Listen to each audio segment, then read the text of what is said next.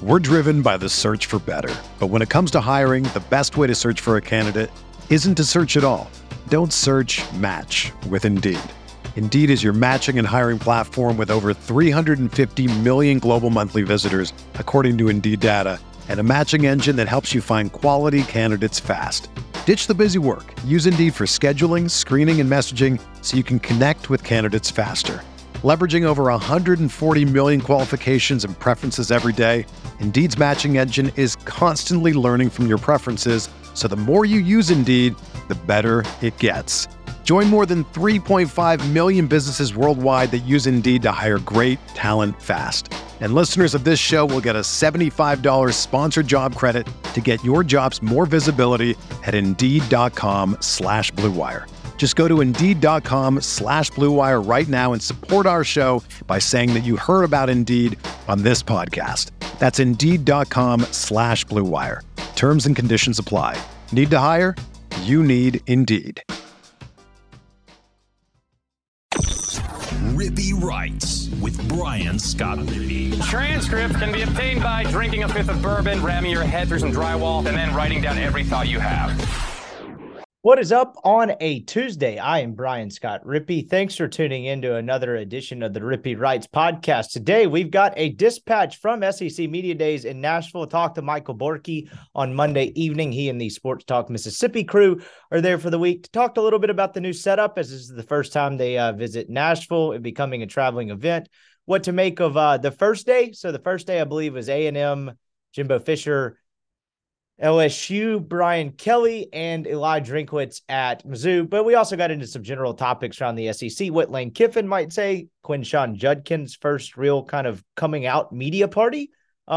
Really kind of the first time he's really talked on a national stage, and some other stuff in between. So buckle up. I think you'll enjoy the podcast. Before we get to that, though, I wanted to take a quick break to remind you the podcast is now brought to you by C Spire, a new partnership with the Rippee Writes podcast. Thrilled to bring C Spire on board. The way businesses collaborate is changing. C Spire Voice with WebEx gives your organization the tools to stay ahead. Call, meet, and message on any device, anywhere from one secure cloud-based platform. The last few years have shown just how vital remote work is for businesses of all sizes.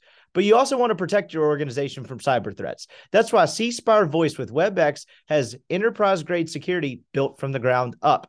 So you can enhance how your teams work together in and out of the office, all with the reliability and scalability that traditional business phone systems just can't offer. Learn more about what C Spire Voice with WebEx can do for your organization at cspire.com/business. C Spire, customer inspired. Also, check out their home internet. I have their home fiber internet. It's 2023. You can't be going with bad internet. I do the podcast with C Spire internet. If it went in and out all the time and was not reliable, this wouldn't be a very good podcast. But thanks to C Spire, I never have that problem. It is the most reliable internet on the market. Should there an issue arise, they'll have a technician come out to your home within 24 hours. But it is the most reliable and stable internet on the market. Check them out. C Spire, customer inspired. Podcast is also brought to you by Rent the Sip Oxford. That's right. Rent the Sip Oxford. Good friend of the podcast, Bracken Ray.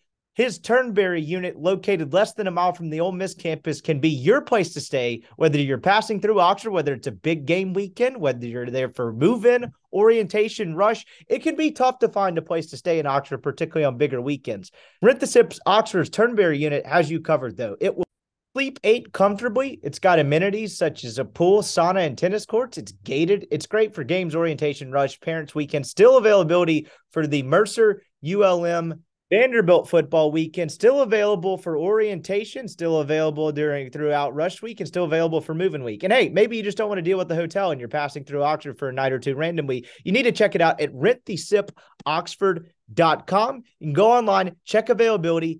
If you listen to this podcast, you can get the Rippee Writes discount. That's $100 off any 2-night stay minimum. So go online, book your stay, type in Rippee Writes, and you'll get $100 off a 2-night minimum stay. It's a great place to stay, less than a mile from campus, straight shot to Swayze Field, almost a straight shot to Vaught Hemingway, and of course, walkable from the Grove as well. Need to check them out just there off Taylor Road, rentthesipoxford.com. If you have any questions, feel free to email Bracken, BRACKEN, at rentthesipoxford.com. Book your stay before they fill up, because football season's coming up and they will be filling up fast. So that is, once again, rentthesipoxford.com.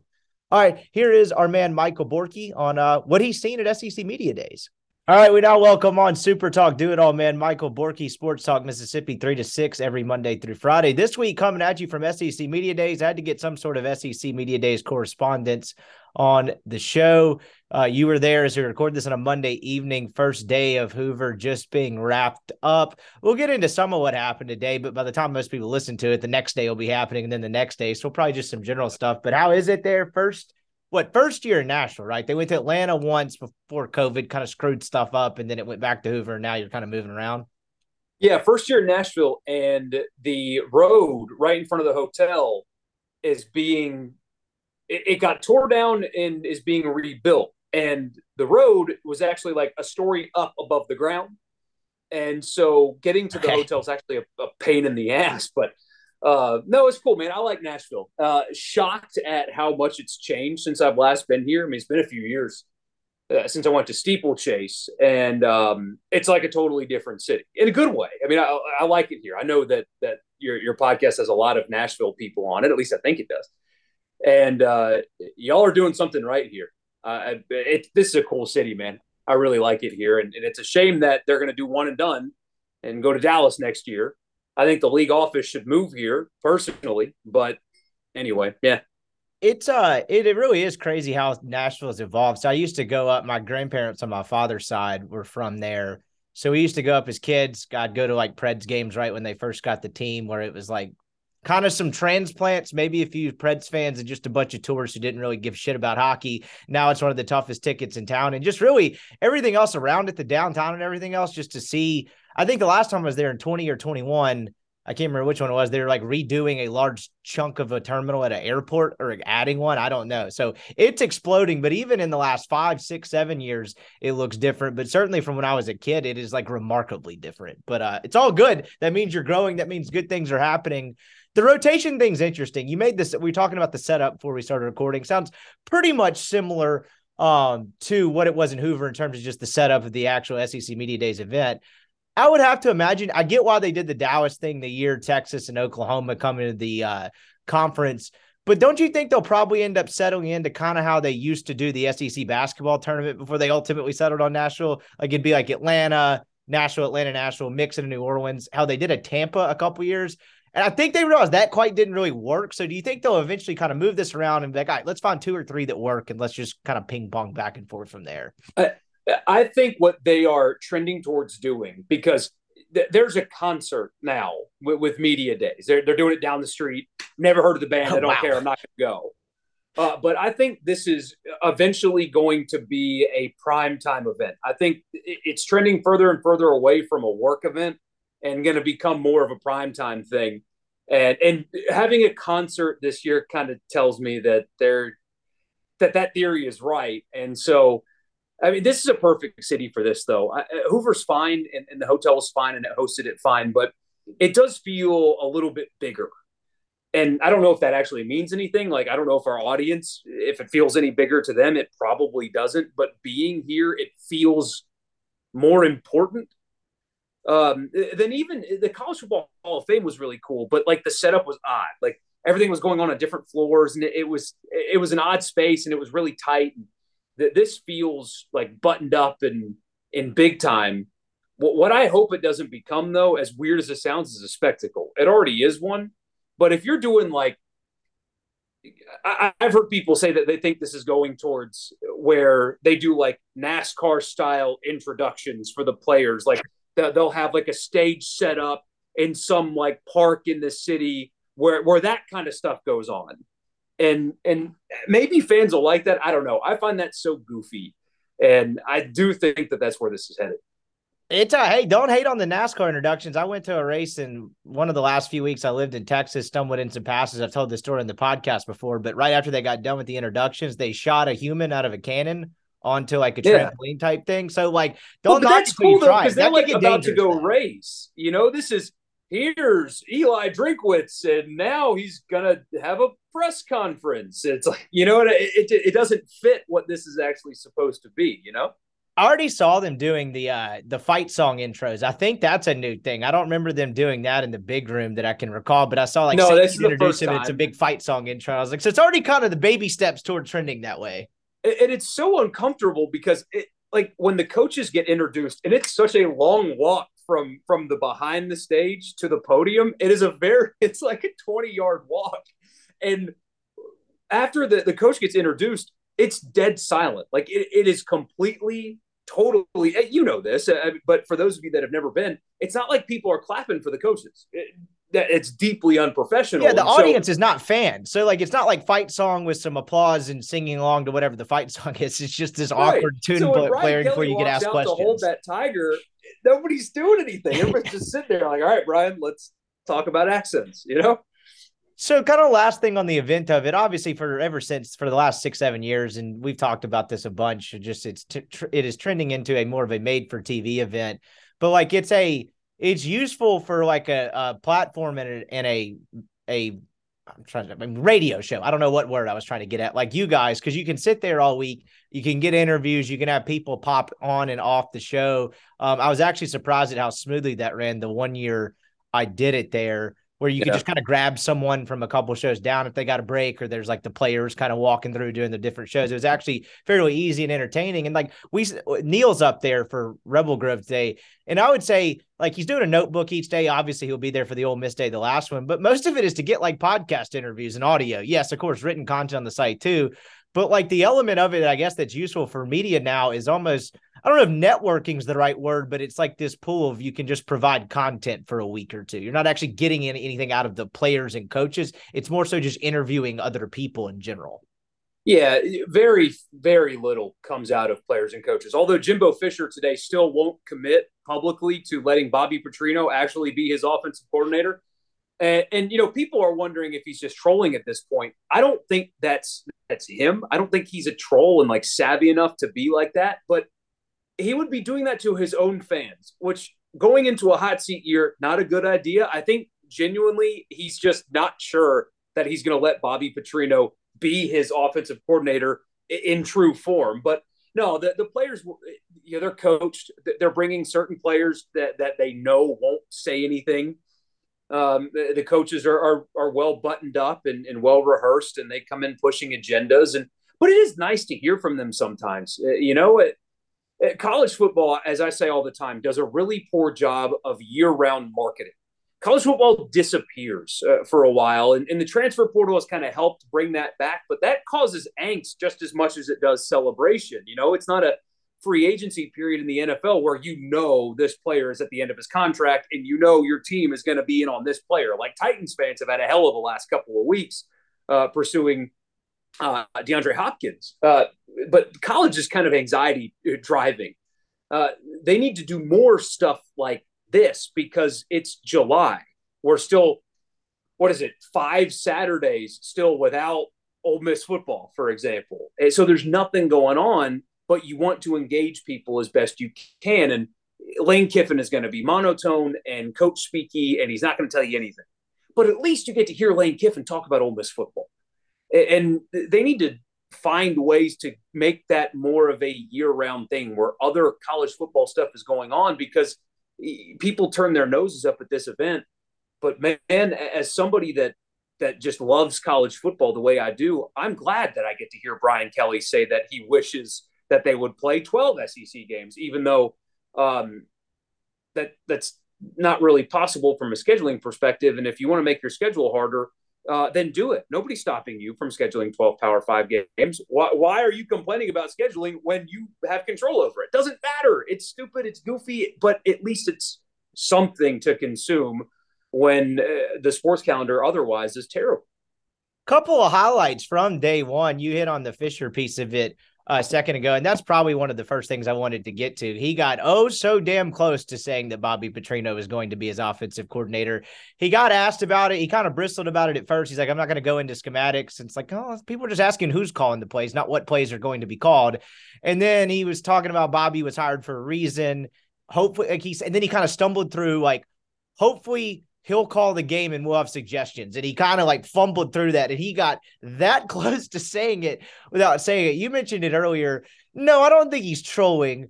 I think probably some of it is ego. And like, I think he probably knows that it's in his best interest to let Bobby Petrino take control of the offense and call plays. Chase and I talked about this on the OEP that we recorded Sunday night. I don't think it's a trolling thing. I just think I say this. Part of me thinks he's going to do it, but he just doesn't want to say out loud that he'll do it because that would just acknowledge, yeah, I suck, so we're going to give the reins to someone else. Like, and in fairness, does it have to be said? Like, if Bobby Petrino actually gets to be able to call the plays and Texas A&M turns out to be pretty good, in hindsight, it probably never really had to be said, but it's more of that to me than anything else. It's like, do I really have to acknowledge, yeah, I'm outdated, I suck, so we're letting this other guy come in and do it, and I'll try not to step on his toes.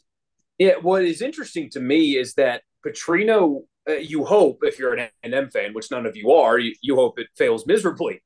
Those of you listening anyway. But if you're an A&M fan, you hope that Petrino has enough clout to where Jimbo will either A, just let him do it, or B, Petrino can say, no, this is how we need to do it. And if we don't do it this way, we're going to lose football games. And Jimbo believes him.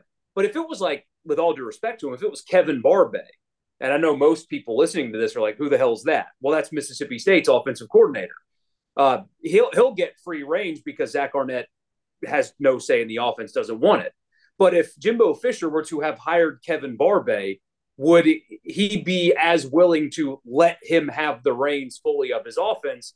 No, I don't even think we talk about it the same way. It's the fact that it is who it is. Yeah, it's somebody that despite being an absolute scumbag, is a brilliant offensive mind. I mean, shoot, man, his offense ran up and down the field at Missouri State in Fayetteville. Like that happened. He did that with far lesser players than what he'll have right now.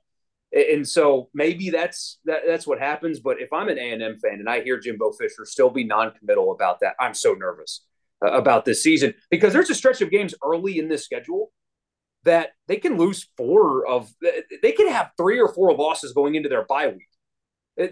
That's entirely possible. They go to Miami. Now, they have a better roster than Miami, but you think that Tyler Van Dyke in Miami is just going to be a pushover at home? No, they've got Alabama before the bye week. They struggle with Mississippi State and Ole Miss, even though I think Ole Miss is after their bye, but still. They've got Arkansas and Dallas. They have to play Auburn, and Auburn's roster isn't ready, but that's a game that if you believe in the idea that Freeze is going to win one he shouldn't and lose one he shouldn't.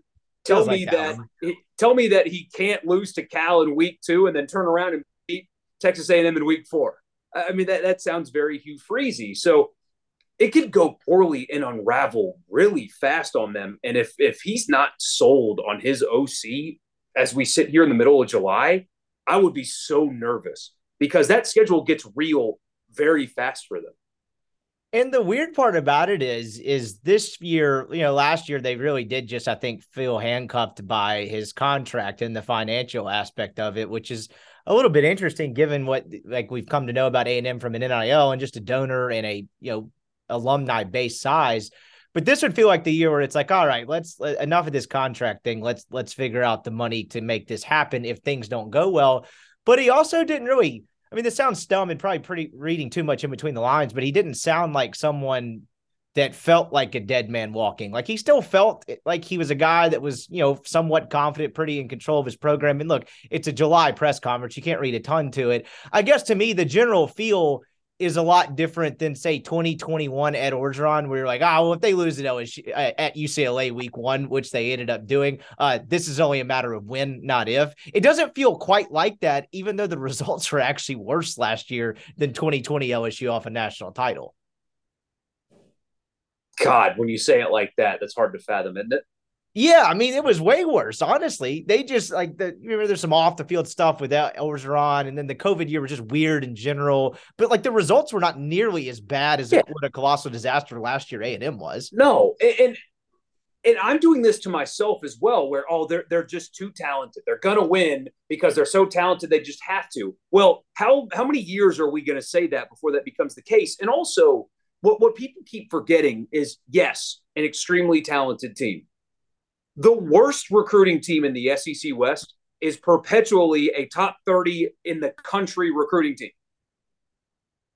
Mississippi State and Arkansas are typically at the bottom of the SEC West in recruiting. Ole Miss not that far ahead on a year-to-year average. I know the portal has changed those rankings a little bit, but generally speaking, that's kind of how this goes. And sometimes they interchange. Doesn't matter. The entire SEC West is a top 30 roster in college football. The entire West. Mississippi State is going to get picked to finish last year soon. They've got 18 returning starters. That's the last place team in the SEC who beat Texas A&M last year. 18 of those guys are back. So when people say they're just too talented, they're just going to win because they're so talented, I talk myself into thinking the same way, and then you realize, well, so is everybody. Yeah, and then just speaking to the incompetent side of it, to kind of build on that thought, a team last year with the first-year head coach who was talented, don't get me wrong, but had to rely on a ton of transfers, and for the first 3 weeks of the season, we kind of thought they sucked, and LSU won the West. So A&M, with all that talent, who shockingly, they did not come close to winning the West last year. If you need a refresher in the standings, I don't think most people listening would do, but like that would speak to the incompetent side. It's like, one, what you're saying is the margin, like the gap is not very wide. And two, like if there was ever a year for a talented team like that to get it together and win the SEC West, wasn't it last year when Brian Kelly did it in year one? Exactly. Or honestly, I think this year might be that way.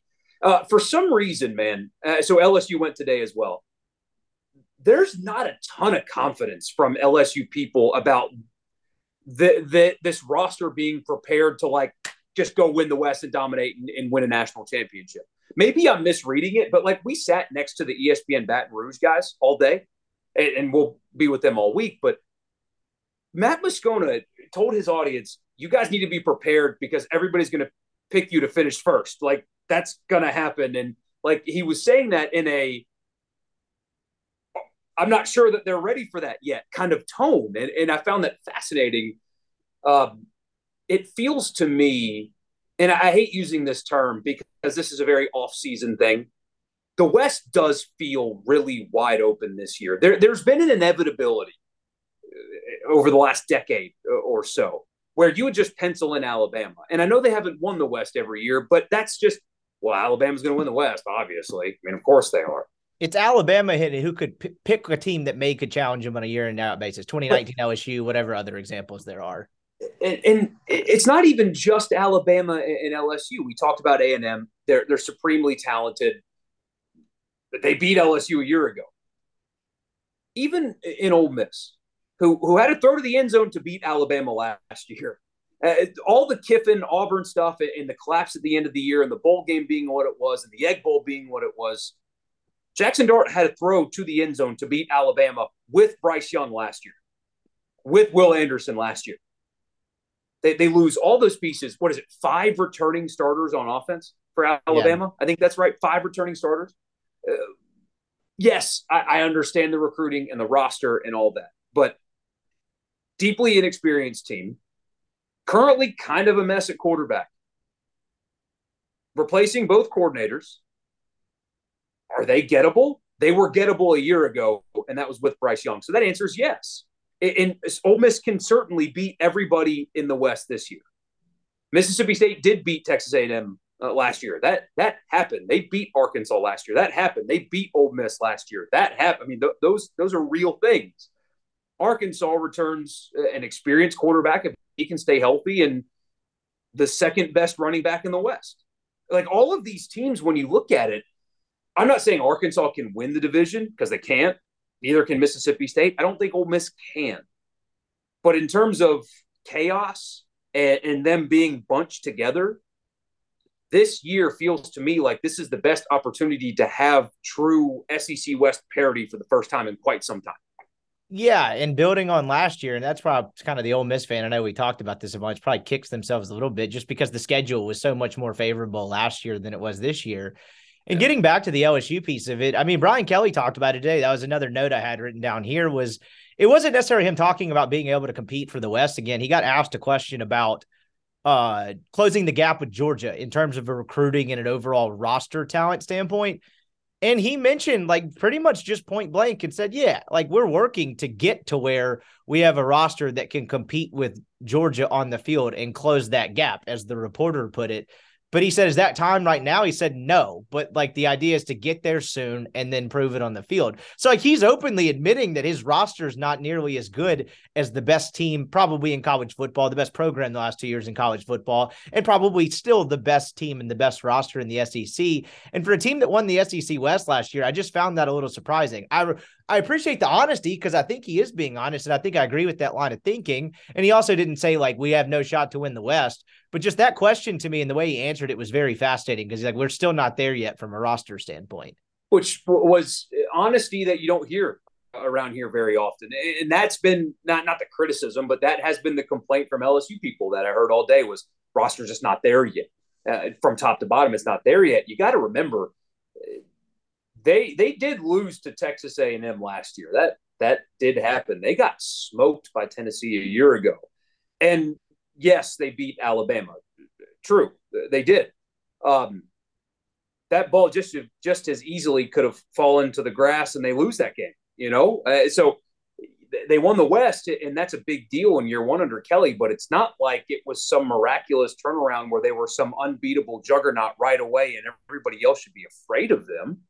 They were certainly vincible, if that's a thing. Last year, they just happened to win the right games to win the West. Yeah, I mean, when is the last time an SEC West champion lost 3 games by 2 or more scores in a year? I mean, they lost 40-13 to Tennessee in Baton Rouge. Of course, the SEC championship can't really hold that against them a ton. They get smoked by Georgia. And then they lost. There was one more in there. Oh, A&M ended up beating them by double figures. Like it's just a very atypical West champion. And that sets up for a very interesting year because we'll talk about this ad nauseum and then Alabama will figure out the quarterback thing and just mow through everybody somehow. But it does feel very, very gettable because not only Alabama last year, the quarterback held the glue together and masked a lot of flaws with that team. They're still talented. You just don't have the quarterback there anymore. So I'm fascinated by it to where it's like, if it's not LSU, then who? Like, what does it actually look like towards the top? Because the rest of it is like first-year head coach in Auburn. I don't know what to make of A&M till I see it. Ole Miss's schedule looks pretty brutal. Mississippi State first-year head coach. Arkansas actually seems to be positioned pretty well. I don't know if I love their roster, particularly on the defensive side of the football as much, but at least you got a returning veteran quarterback and a very good running back. Like that gives you as good a chance to say you got a shot at it, I guess, as any, which is a very weird place to be. Really, so the last guy that went today was Elijah Drinkwitz. I did not find a whole hell of a lot that he said to be very interesting. I'd posed a question to Chase the other night. It was like, is he hot seat? And then I was reminded today that he was extended this past offseason, which I guess in this modern day and age of college football doesn't really mean a ton, but that also made me think that I was like, okay, maybe that wasn't as good of a question as I thought. 6 and 7 back-to-back years in a row. I don't know what that has to look like for it's like, all right, this Drinkwitz thing is working, but it's also not terrible at the same time. Like, I don't know what to make of them at all. I think he's a good coach, but he also got this SEC gig after 1 year at App State. Granted, it was a damn good one, but like, I have no idea what to make of them at all. They returned their starting quarterback. That's about all I know about Missouri at this juncture. Yeah, that raise and extension was bizarre. He's below 500. Which made his comments about NIL a couple months ago now, I guess, really rubbed me the wrong way. When you get a raise, what was it, a $2 million raise and a contract extension when you are below 500 in 3 years at your employer, you can't speak on anybody making money and what that does. Give me a break. But the only thing that stood out about him to me today was when somebody asked him if he had any thoughts on what AI will do for college football. Okay. And his response was, I have no opinion on that. And I loved it. And I was like, good. You make that question as dumb as it was. Like, what the hell kind of question is that? What do you think AI's impact on college football will be? The only thing that you can use AI for right now, anyway, is to craft your statements when a player gets arrested. Like, that's what you use AI for. What do you think is going to call plays for you? I mean, AI in college football. Yeah, I mean, the only other thing I could think of is like that. I don't see how AI could. Again, I don't know enough about it. But like, could AI be the new mystery analytics book? I don't even know if you'd be allowed to use AI in a game. I'm just grasping at straws here. I made it through, I'd say, about 80 to 90% of everyone's interview today, but I unfortunately fast forwarded through that, Jim, because I'd have had that at the top of the list. What a profoundly dumb question. I would love for somebody to ask Kiffin that, though. He would be more likely to give you a decent answer, but it would probably be totally full of shit. And I don't mean that as a knock about Kiffin. He'd probably just enjoy the fact that it's like, I'm going to throw some stuff out there and see what sticks and see if it sounds halfway confident. Because I don't think he would totally dismiss the whole thing. But yeah, I think the odds of it actually being an answer where you're like, oh yeah, that makes a ton of sense is probably pretty slim. Because again, AI helps you write papers and press releases and whatnot. I don't know how that makes you a better football team, at least with what I know about AI to this point. We'll get back to Michael Borkey in just a second, but I want to take a quick break to remind you the podcast is brought to you by Skybox Sports Picks. Who is Skybox Sports Picks? Well, glad you asked. The world's best gambling handicapping website, the inventors of the Skybox Matrix Interval, an advanced modeling mechanism that has helped propel Skybox to the top of the sports handicapping industry. Football season coming up. Go ahead and sign up for Skybox's NFL and college football picks. If you're into gambling, you're never going to profit in the long run based off of just your own brain and your own leans before kickoff. Skybox are the professionals. All you have to do is sign up. You can try it for a day, a week, a month. You can go all season. I'd recommend the year-long VIP pass. You can try it for all sports, one particular sport, whatever it may be. You sign up, use the promo code Rippee, RIPPEE. That'll get you 20% off. And they'll send you a picks package in a nice color-coded spreadsheet categorized by unit, and boom, you're more equipped to profit than you were by not using Skybox Sports Picks. They're the only way to profit in the long run. They're the professionals. They've done it year after year, improving themselves to profit, to make their clients a profit year after year. Check them out, skyboxsportspicks.com. Podcast is also brought to you by LB's University Avenue. Go see Greg if you're a Rippee Wright subscriber. That's rippeewrights.substack.com. Get a free newsletter from me and discounted meats. Right now, the deal is 3 6-ounce bacon wrap fillets for $20. That's about a $40 valuation. You're getting there for $20. Just go show Greg proof of subscription. He'll get you set up. Then go find all your own favorites. They have all kinds of delicious cuts of meat, outstanding sausages, fresh seafood. It's the greatest butcher shop in the world. Truly a crown jewel of the town of Oxford. If you haven't been to LB's, you're missing out. Prime grilling season. It's hot outside. Go throw something delicious on the grill and get it from LB's. LB's University there in Oxford. All right, back to Michael Borkey. We're driven by the search for better. But when it comes to hiring, the best way to search for a candidate isn't to search at all. Don't search, match with Indeed. Indeed is your matching and hiring platform with over 350 million global monthly visitors, according to Indeed data, and a matching engine that helps you find quality candidates fast. Ditch the busy work. Use Indeed for scheduling, screening, and messaging so you can connect with candidates faster. Leveraging over 140 million qualifications and preferences every day, Indeed's matching engine is constantly learning from your preferences, so the more you use Indeed, the better it gets. Join more than 3.5 million businesses worldwide that use Indeed to hire great talent fast. And listeners of this show will get a $75 sponsored job credit to get your jobs more visibility at Indeed.com/Blue Wire. Just go to Indeed.com/Blue Wire right now and support our show by saying that you heard about Indeed on this podcast. That's Indeed.com/Blue Wire. Terms and conditions apply. Need to hire? You need Indeed. Other dumb questions. I tried to find a couple today. There's a very corny cinnamon roll recommendation. Whatever. Don't hate it as much with Eli Drinkowitz. At 40, asked Greg Sankey about fines for storming the field like a nerd. I saw that. It's like, really, you got to bring that up. Like part of me thought Sankey was like, really, can we put this to bed? Like, yes, we probably want to stop this, but like, this is just a stick in the mud topic. No way. Yeah. Just not a ton of fun, that guy. I did find it odd, by the way. So Greg Sankey was asked about the collective, which I don't know how much time you guys have spent talking about that on here, with the Grove Collective joining forces with Michigan, Florida State, Southern Cal, Georgia, Tennessee, Penn State. I think that's the other 6. Okay. Where those collectives are trying to, one, they're going to recruit more, but they want to like set guidelines and bylaws to have universal NIL rules. And it's a great idea. And because Sankey today yet again said the only way to bring in rules and regulations and fix this is Congress. And every time he says that, part of me dies inside, because you're asking the most incompetent group of fools in this country to fix college football. Like that, even if you get legislation from them, are you sure you're getting one that's going to help you? Because Cory Booker's in Congress. You think he's going to sign off on something that's good? No, probably not, considering his proposals of the past on the very topic. So part of me dies inside every time he talks about Congress, because they're not going to save shit. Forgive my language, but he hasn't spoken to the collective group yet. And I found that odd.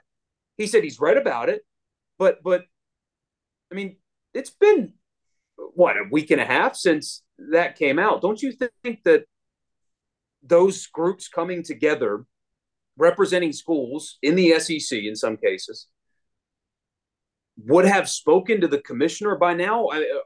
Either they call him or he calls them just to talk about it. He stood on that stage and said, Congress is our only hope, when you've got an effort of extremely powerful people in college sports and extremely powerful brains in college sports together trying to do something, and you haven't even spoken to them yet. I found that odd. I did find it odd, and I wonder if that's something that's coming or is just something he shouldn't have mentioned. I found that piece of it odd as well. That's exactly what I was going to bring up next. Was he's definitely taken the clear stance of Congress is our only hope. I believe he went and spoke in front of Congress at some point. I can't remember exactly when that was. I just remember thinking everyone laughed at Mark Emmert when he tried to beg for Congress to step in. But when Sankey does it, it's a little more palatable. And I think there's obviously a million reasons for that. I think Sankey's been a pretty good leader for the most part. I thought he came out looking pretty solid in terms of how the COVID season was handled. But when he said despite that, what the media said at the time, he has built up a lot of capital. Talk about a 180 from what people thought the day that the Big Ten canceled college football about Greg Sankey to now. He came out looking pretty damn squeaky clean on that one, and very, very much more competent than some of his counterparts. I'm fascinated by the whole Congress is our only hope, because that's clearly the strategy that he's taken. I tend to agree with you in the sense that whenever I hear that, I'm like, well, if they're the only hope, that paints a real bleak picture in terms then of there is no hope.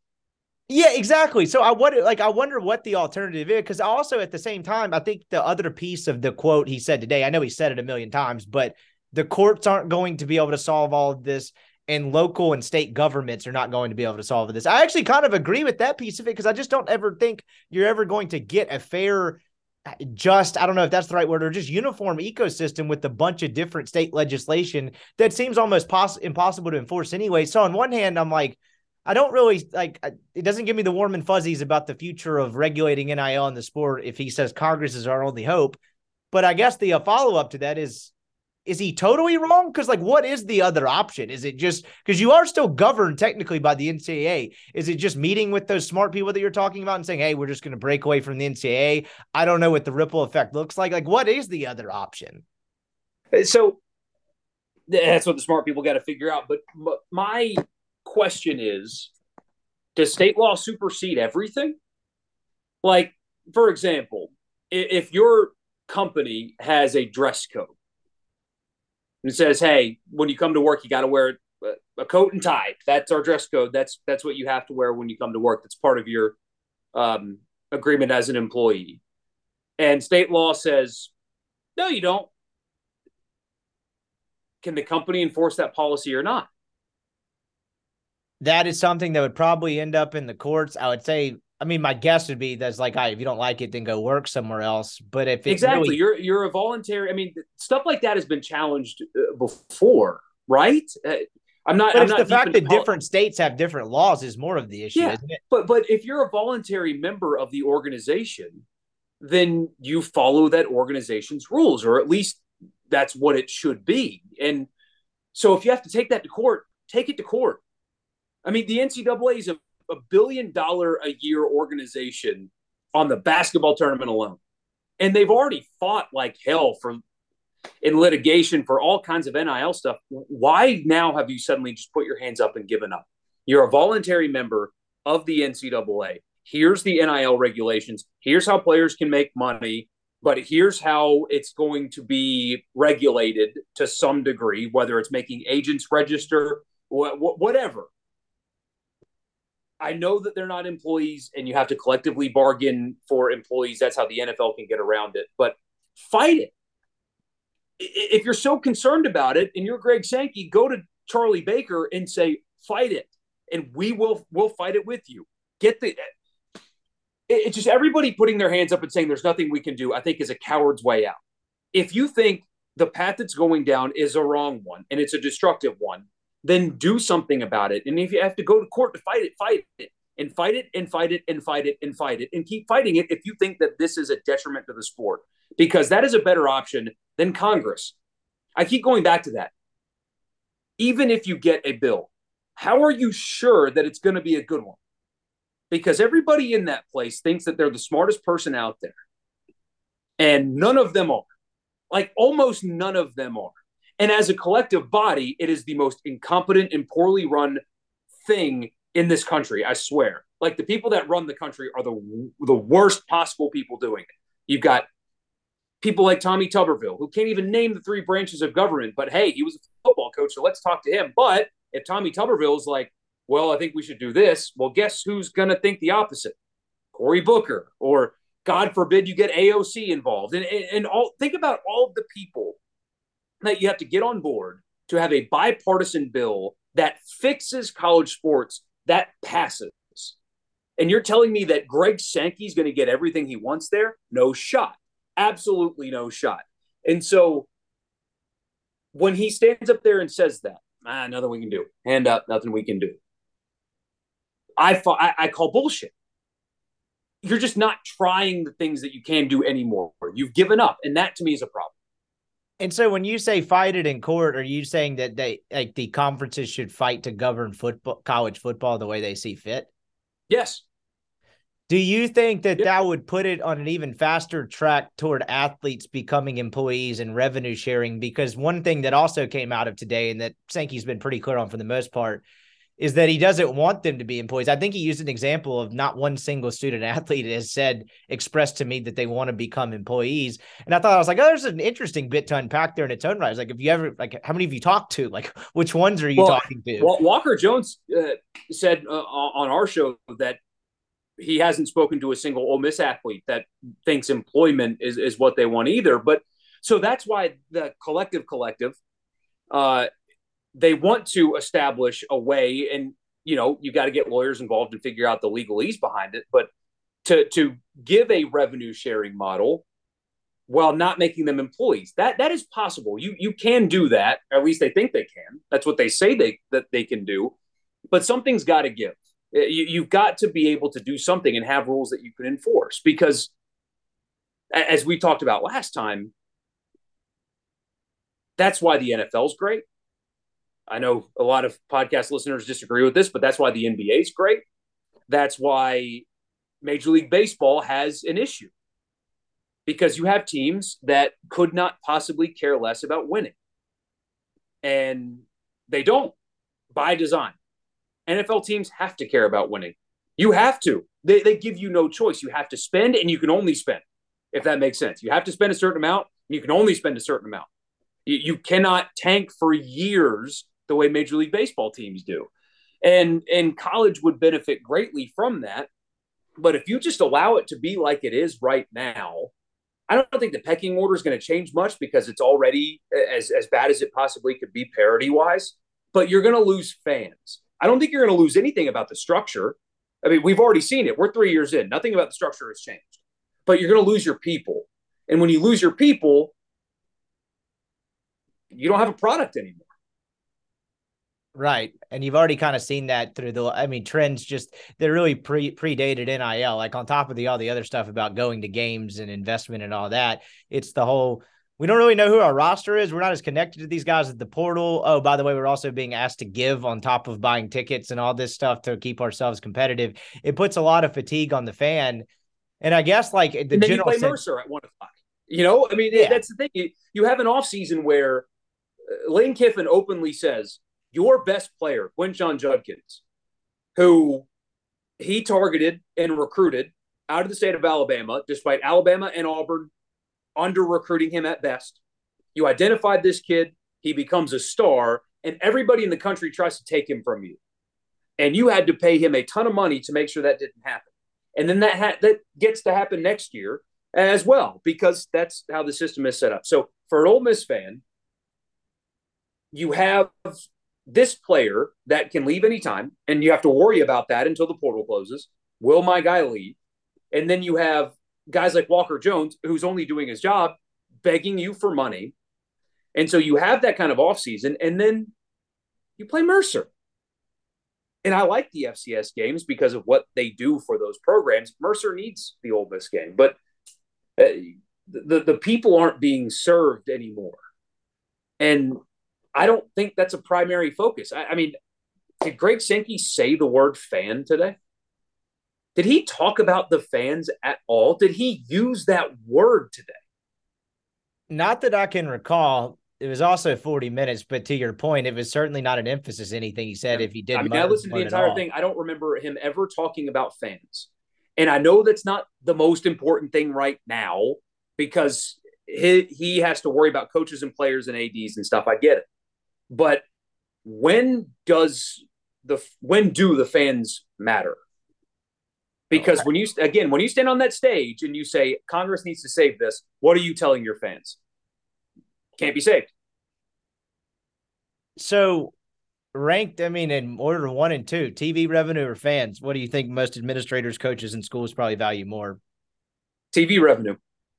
And that's been the problem in all this is that, the general, if you had to put a one-line haiku type, I know a haiku is not one line, but a very short tagline on this whole NIL era, it's basically just like, you want to go make your own money, but you can't have any of ours. And that's like where the whole like wedge in all of this is. It's like, because if you do the whole thing where it's like you meet with these collectives and you try to figure out a way to govern college football yourselves, you're also asking these schools to give up a chunk of their TV revenue, which kind of funds the other sports. It's also like they have not been programmed or built or saved at all to not spend every drop of that money because that's just kind of the way they're programmed in the past. It's like, what happens then? And like, we're talking in circles and it's a very complex issue. I just found his stance on Congress is the only way to be fascinating. And if that is what he believes, and if that is ultimately, whether like we agree with it or not, what ultimately determines to be true, that is not a pretty picture. No, not at all. Yeah, sorry about going down that fan rabbit hole, but I talk about that a lot. It's a tough time to be a fan. We've mentioned that a few times. It is. It just sucks. Because I grew up. My dad would take me to football games growing up, and we would go to Furman games whenever we could, like basically every Saturday. And then we'd go to one big stadium a year, and so that's something that I will cherish until the day I die. And I would love to be able to do that with my son. But man, the way it's going, I won't be able to do it the same way that my dad was able to do it with me. He over the years would take the tickets and he would buy a program and put them in frames. So I've got a wall of just all these big time college football games we went to over the years. And looking at the prices on the tickets is jarring. We went to an Ohio State Michigan game where we sat on row 5 and the face value of the tickets are $55.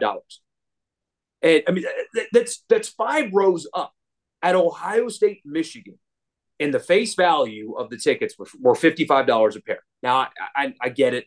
Inflation and all that stuff happens, but people are being priced out of college football. And I feel so passionately about it because my love for college football started not through the television.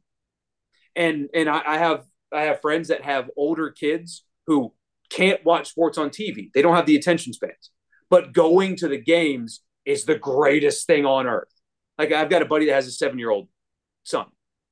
Won't watch football on TV. Just because he's 7 and he just wants to go like play with stuff and get dirty. But when dad takes him to an Ole Miss game for 4 quarters, that kid is locked the hell in. And when you're creating a system that gives you fewer and fewer of those opportunities, that has such a damaging long-term effect on the sport as a whole. It's happening in the NBA. For example, I got a shirt on right now, my Pelicans, right? Watching them play on television is a freaking chore. Like it's so hard to do, and it's expensive to watch them on television, let alone go to games. Are you really going to build a long-term, healthy, passionate fan base by making your team hard to see? So Phoenix, I think it's Phoenix, bought out their television contract and decided we're putting our games over an antenna for free. Yeah, it's the new owner, it's Ishbia. That was one of his first things he did once he got the team. That is so brilliant because what that's going to do, it's a short-term sacrifice because they're not going to make as much money on their TV deal. But every middle to lower to poor class kid and family in Phoenix gets to fall in love with the Suns. And just wait until they start knocking ticket prices down. College football has such a problem there, and nobody's talking about it. Nobody's serving them. The commissioner of the league stood up there and did not mention fans today. They didn't say it. Will Lane Kiffin talk positively about fans? Maybe. But I don't hear him speak positively about Ole Miss fans very often. Well, he gifted them that great 1:00 kickoff. That was nice. He gave them that. And that's not exclusive to Lane Kiffin, by the way. No, you don't hear coaches talk about the thing that pays their bills very often anymore. And it drives me crazy because I just want other people to have the same childhood experience that I did, because that's why I love college football and I'll never leave it. But if I can't take my son to games, he's not going to fall in love with it the same way that I did. And that's an important thing that nobody talks about. And it's a shame. What will Zach Arnett get asked? Like, if you had to pick, I'm betting on these 3 questions to get asked by Zach Arnett, whether they're dumb questions, whether they're good ones, relevant ones, what sticks out? It's going to be a lot of Mike Leach tomorrow. That's it, and understandably so, but it's his first major event since that's happened. I know he did the bowl game and all that, but this is a national stage, and it's kind of the first introduction of him. The bowl game was just a continuation of Mike Leach's program for a few more weeks. That's going to be the focus. Zach Arnett is dramatically different from Mike Leach. I mean, could not be more opposite. The athletic Brody Miller, who I think you've had on this podcast before. Oh yeah, good guy, talented guy. Wrote a feature on life after Mike Leach and what Zach Arnett is like, and man, it is a dramatic change. And I frankly, I don't think you're going to get. This is going to sound bad, but whatever. I don't think you're going to get like great stuff from him tomorrow. He's very football guy. He's not going to be loose, and at least I don't think so. That's not the vibe he gives off. He's very football guy. But he'll get asked about Mike Leach and his legacy, and Mike Leach and his legacy, and Mike Leach and his legacy 100 times over. I'm more curious to hear about the players, or from the players, than I am Arnett, because I want to know from Will Rogers, Barbay versus Leach, and what the difference in the systems. And then they got 2 defensive guys. What's Zach Arnett like as a head coach? I don't think you're going to get anything interesting from Arnett tomorrow. I think the players are going to be far more fascinating. Everything Arnett related is going to be about Mike Leach. And he's not going to give them much because he's so like laser focused football guy that it's not going to be super compelling absent that. They brought Will Rogers. That's far from a shocking revelation. I mean, the kid's a 3-year starter, but what he's become accustomed to playing in as far as his system, really since he was in high school, is now going to be drastically different. Does he see out the entirety of the year at quarterback? Do you think he can adjust and play? And I hate to say more traditional, because that sounds like I'm knocking the air raid, but just something so drastically different than what the air raid was. Well, Zach Arnett swears that they're so similar, and they're not. You're literally adding a tight end. The offense is yes, every offense has air raid concepts in it, but no, players say the same thing too. Players could go into a wing tee from the spread, and they're like, it's actually not that different. Of course. Same thing I read in high school is one of my favorite lines. The thing I go back to with Will Rogers, because it's not fair, but it's true. Mike Leach is so famous and popular because he has taken below average talent quarterbacks and put up ridiculous numbers with them. And frankly, Will Rogers at the end of last season was bad. He was bad last year. He was. I mean, but you look at his stats, and he threw for 1,000 more yards than Jackson Dart and had a great touchdown to interception ratio. So when you look at the stats, you think, oh, he must have been great. No, that system was just so friendly to quarterbacks that even when they're bad, on paper, it doesn't look it. He stunk in the Egg Bowl. He was not good. Jackson Dart was clearly the better quarterback on the losing side in the Egg Bowl that night. He was bad in the bowl game. I mean, the end of last year was not good for him. He was really bad in Lexington, for example. And so if that's true, and it is, a system that is less friendly to quarterbacks, are we sure that he's just going to take it and it's just going to be totally fine? Because that's what people are saying. And maybe it does. It's just as likely that it works out as it doesn't. But I don't think people are spending enough time talking about how it could fail, because he is now out of the most quarterback-friendly system that the sport has ever seen. Ever seen. And he's having to do something more traditional, where he's going to have to take more risks, where he's going to have to throw the football vertically. He's going to have to make more complex reads. Can he do it? Sure, he can. But there are too many people that think, oh, no problem, easy, done. Yeah, oh, he'll be totally fine. Are we sure? No, I mean, I don't think it's a certainty at all. And that's what makes kind of the whole dynamic with them so fascinating as it pertains to the quarterback position. Outside of that, we talked about kind of the quarterback flux. There's not really many quarterbacks going to SEC Media Days, and I think that kind of speaks to the turnover in the conference. Joe Milton being the one outlier. He's not a returning starter, but he's going because it seems pretty clear that he's going to be the starting quarterback. Ole Miss goes on the last day. I think first on the last day, they'll bring Cedric Johnson, Quinshon Judkins, and DeAndre Prince. Not really shocking there. I think Jackson Dart probably ends up being the quarterback on against Mercer in the first game of the season, but I also understand why, given the amount of quarterback talent in the room, they didn't take him to SEC Media Days. I don't really have a ton that I think is going to be particularly interesting with Ole Miss. As far as this SEC Media Days is concerned, I think Lane Kiffin will probably be fairly good on some of the big picture stuff he's asked, like NIL, like he normally is. But outside of that, there's just not a whole lot to me that's appealing about Ole Miss at the podium on Thursday, which is not a bad thing at all. I mean, you know what you have in Judkins, Cedric Johnson, if he can remain healthy, pretty damn good player. And DeAndre Prince is a nice story, but that's not really going to come out as much in a huge room like that. To me, it's kind of Kiffin, and then, okay, the other three guys will be fine. Exactly. Yeah, Kiffin's going to get annoyed at the quarterback questions. Going because he's going to keep getting them, and they're going to annoy him, and it's going to be his fault. But that's okay. I am curious to hear how he answers that, though, just because there are a lot of people around here that think that Spencer. I mean, hell, I had somebody ask me today in an interview, so what's Spencer Sanders going to be like in Lane Kiffin's offense? And I said, I'm not totally sure that you're going to see Spencer Sanders in Lane Kiffin's offense this year, but Kiffin created that.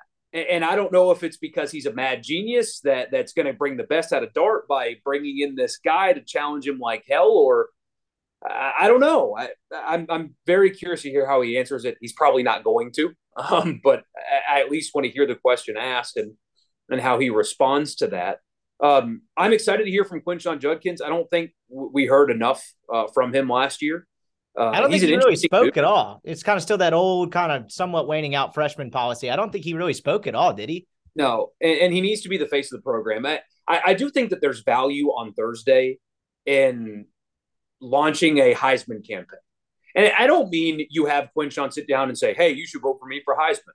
But if I were Kyle Campbell and those guys, Quinshon is doing every interview that is asked of him. I would make him work on Thursday, because you have this player that is an elite football player. He's electric. He's got balance. He's got speed. He's got power. He is an awesome running back. And he can, with a great year in Ole Miss overachieving in terms of wins and losses, be at the ceremony in New York City. That's totally on the table here. And he's interesting. Like, he's a smart kid, and he's an interesting kid. I would blast him everywhere. I would make sure that if somebody asked me, hey, can I have Quinshon? Yes, you can. Because for two reasons. One, because it benefits Ole Miss having a guy that everybody wants to hear from. And two, from a player retention and recruiting perspective, don't you want Ole Miss, if you're Lane Kiffin and you're the marketing people there, don't you want to be able to sell to players? When you come to Ole Miss, everybody's going to talk about you. You'll be everywhere. We'll market the hell out of you. All these radio shows all over the country will be talking about Q. That's who they're going to be talking about. You don't have to go anywhere. You don't have to put your name in the portal. You don't have to go to Alabama to get a ton of pub and go to New York and get everybody talking about you and your highlights being all over the place.